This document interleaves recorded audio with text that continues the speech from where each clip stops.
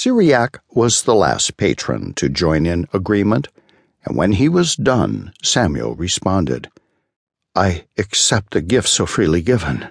And then there was silence.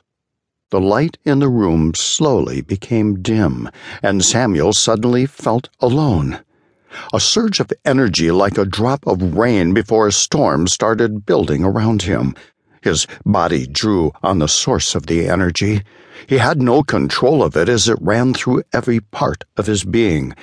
The energy settled in his head with an intensity that could only be compared to a plum smashed against a rock. Samuel felt his mind being seared like silk in a furnace, unlocking unknown chambers in his mind. He screamed and dropped down to his knees while grabbing onto his head and trembling uncontrollably. His heart pounded as if it were going to rip out of his chest. His eyes were shut, squeezed from pain, but underneath the pain a sweeter sensation followed of equal intensity. Memories once part of him flooded his mind like a tidal wave as a new fabric began to weave itself inside his mind, with old ones burning away. Samuel continued to tremble as the physical manifestations of the changes going on inside his mind started to appear externally. Each hair on his head, beginning at the roots, began slowly to change into silver, as if he were being cleansed from inside. When he opened his eyes again, they glowed like the moon, as they too had changed. The arrow around the centerpiece on his necklace unlaced itself to reveal a sky-blue crystal, and the single arrow split into two straight ones resting on opposite sides of a now pure silver frame. Samuel slowly rose from the floor, but it was a different person looking around the room. He had a slight smile on his face, as if waking from a dream. He had a silvery aura around him like the moon in the shape of his adult self. When he spoke, it was the sound of 1,000 men held within the bounds of a young man's voice, but it carried the strength of one not bound by mortality. His lips did not move as he addressed the patrons staring into their eyes. The Samuel that now stood in front of them could see in their faces the energy he had to pull from them for his awakening. But the patrons all held themselves up, their faces hiding the strain he could feel from them.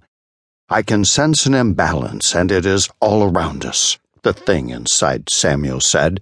"The Animarian is alive, even though my sense of him is fading due to his wavering link. It makes it difficult to tell where he's being held. What does the council know about the shift?" "Bolan, Nor, Tylan, and Kathleen, protected by the marble seal, have vanished, and one of them has taken the Animarian," the chief patron said. "I will find him and my brothers," referring to the two others like him as he began walking to the door. "Great Lord of the Moon," the chief patron spoke with the reverence of a servant, stopping Samuel in his tracks. He turned to look at Thorlok, with his eyes shining bright. "My lord, if I may so freely speak, I do not think the people are ready. You might want to keep it on the crystal," Thorlok said, "and your men will be waiting to follow when you are ready." Samuel had forgotten he was still glowing and would have drawn the attention of everyone in the building. "Torah Fanarum," he said as the glow around him faded, leaving only his dim silver eyes.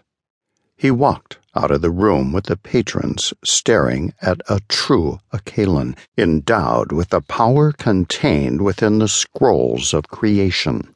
At that point, they remembered the third record from the prophecies of Riham. "They shall again return on that day when men shall lose all hope, scarred from the whips of bondage and death. On their backs will they carry the wings of freedom for all men." They all knew that that day was truly upon them.